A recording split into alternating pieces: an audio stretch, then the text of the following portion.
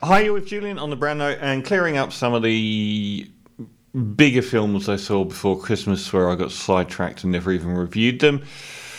Only a couple to clear out of the way. Red Notice in this one. Venom 2 Electric Boogaloo.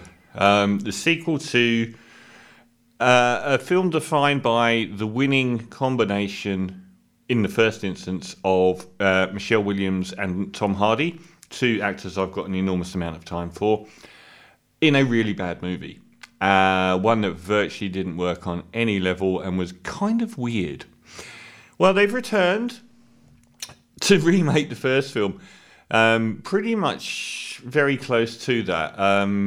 So the oddity of Venom is that it's not one entity that's a superhero. It's a symbiotic entity. So it found Tom Hardy in the first film.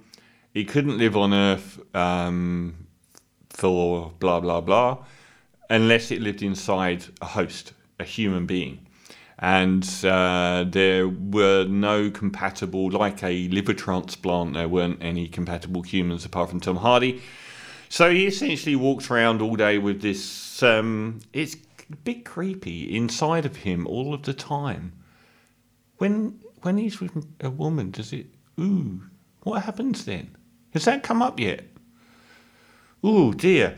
And this thing just sort of pops out, this big black head and big mouth, and it's a violent and potentially malevolent demon, but it's also on the side of the righteous when it was with Tom Hardy. And the second film retreads the first film, and the only positive you could say is that it makes the same mistakes the first film did even worse, if that's a positive.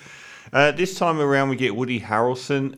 Woody Harrelson is a great actor, but he's also capable of appearing in very hackneyed versions of himself, where he, like Al Pacino sometimes just ends up in a film to do a caricature of himself. He does that here.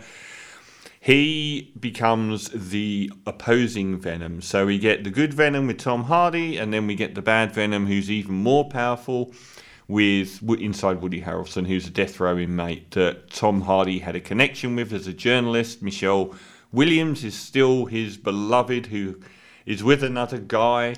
Virtually nothing has really moved position-wise. It's like a sitcom, 2-hour, $200 million sitcom where all of the characters are there and everything's virtually the same. So it's a battle between those two. And the Venom character with Woody Harrelson leaves...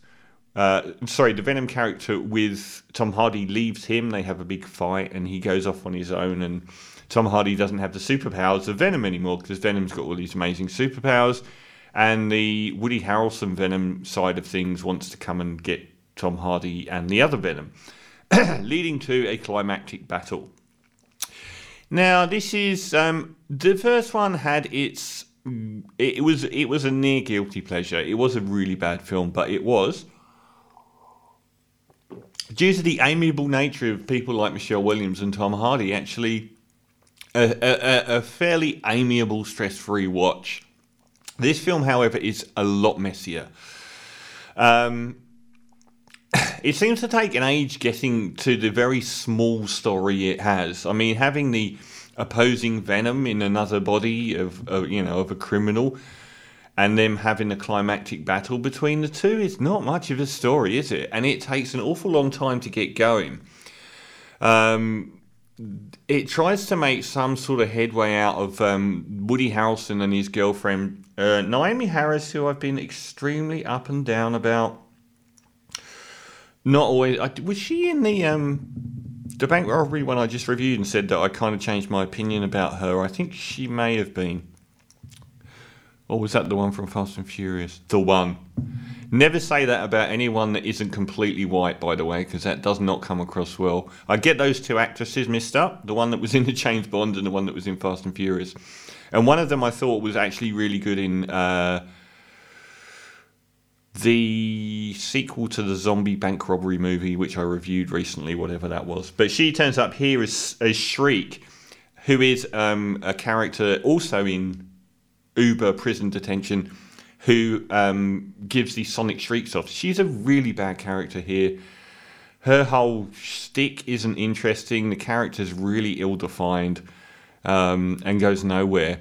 Woody Harrelson is just not used. They just ask him to do his sort of trademark Woody Harrelson thing, but not to any extent. Tom Hardy is amiable and charming, and Michelle Williams is... I love both of these actors, and they're both really amiable and charming. But this goes into an absolute toilet bowl of a mess. It really does. It's the denouement is so messy. Probably the worst thing that will stick out about this $200 million film is how atrocious the special effects are. Once you've seen that Venom thing come out with its big mouth, the rest of it looks really cheesy. Like, the CGI looks so bad. It's so gaudy. And it looks like sort of these really ungainly blobs coming out of this creature, out of Woody Harrelson or Tom Hardy. It looks terrible. So I don't know what they spent the money on. This film was directed by a god. This film was directed by Andy Serkis. Andy Serkis is a god. He is the reigning all-time champion of CGI performances after some fairly noticeable ones. Gollum, King Kong, Caesar in the Planet of the Apes. But he's also really good in acting. He was one of the only good actors in Black Panther. And he was excellent in 24-Hour Party People.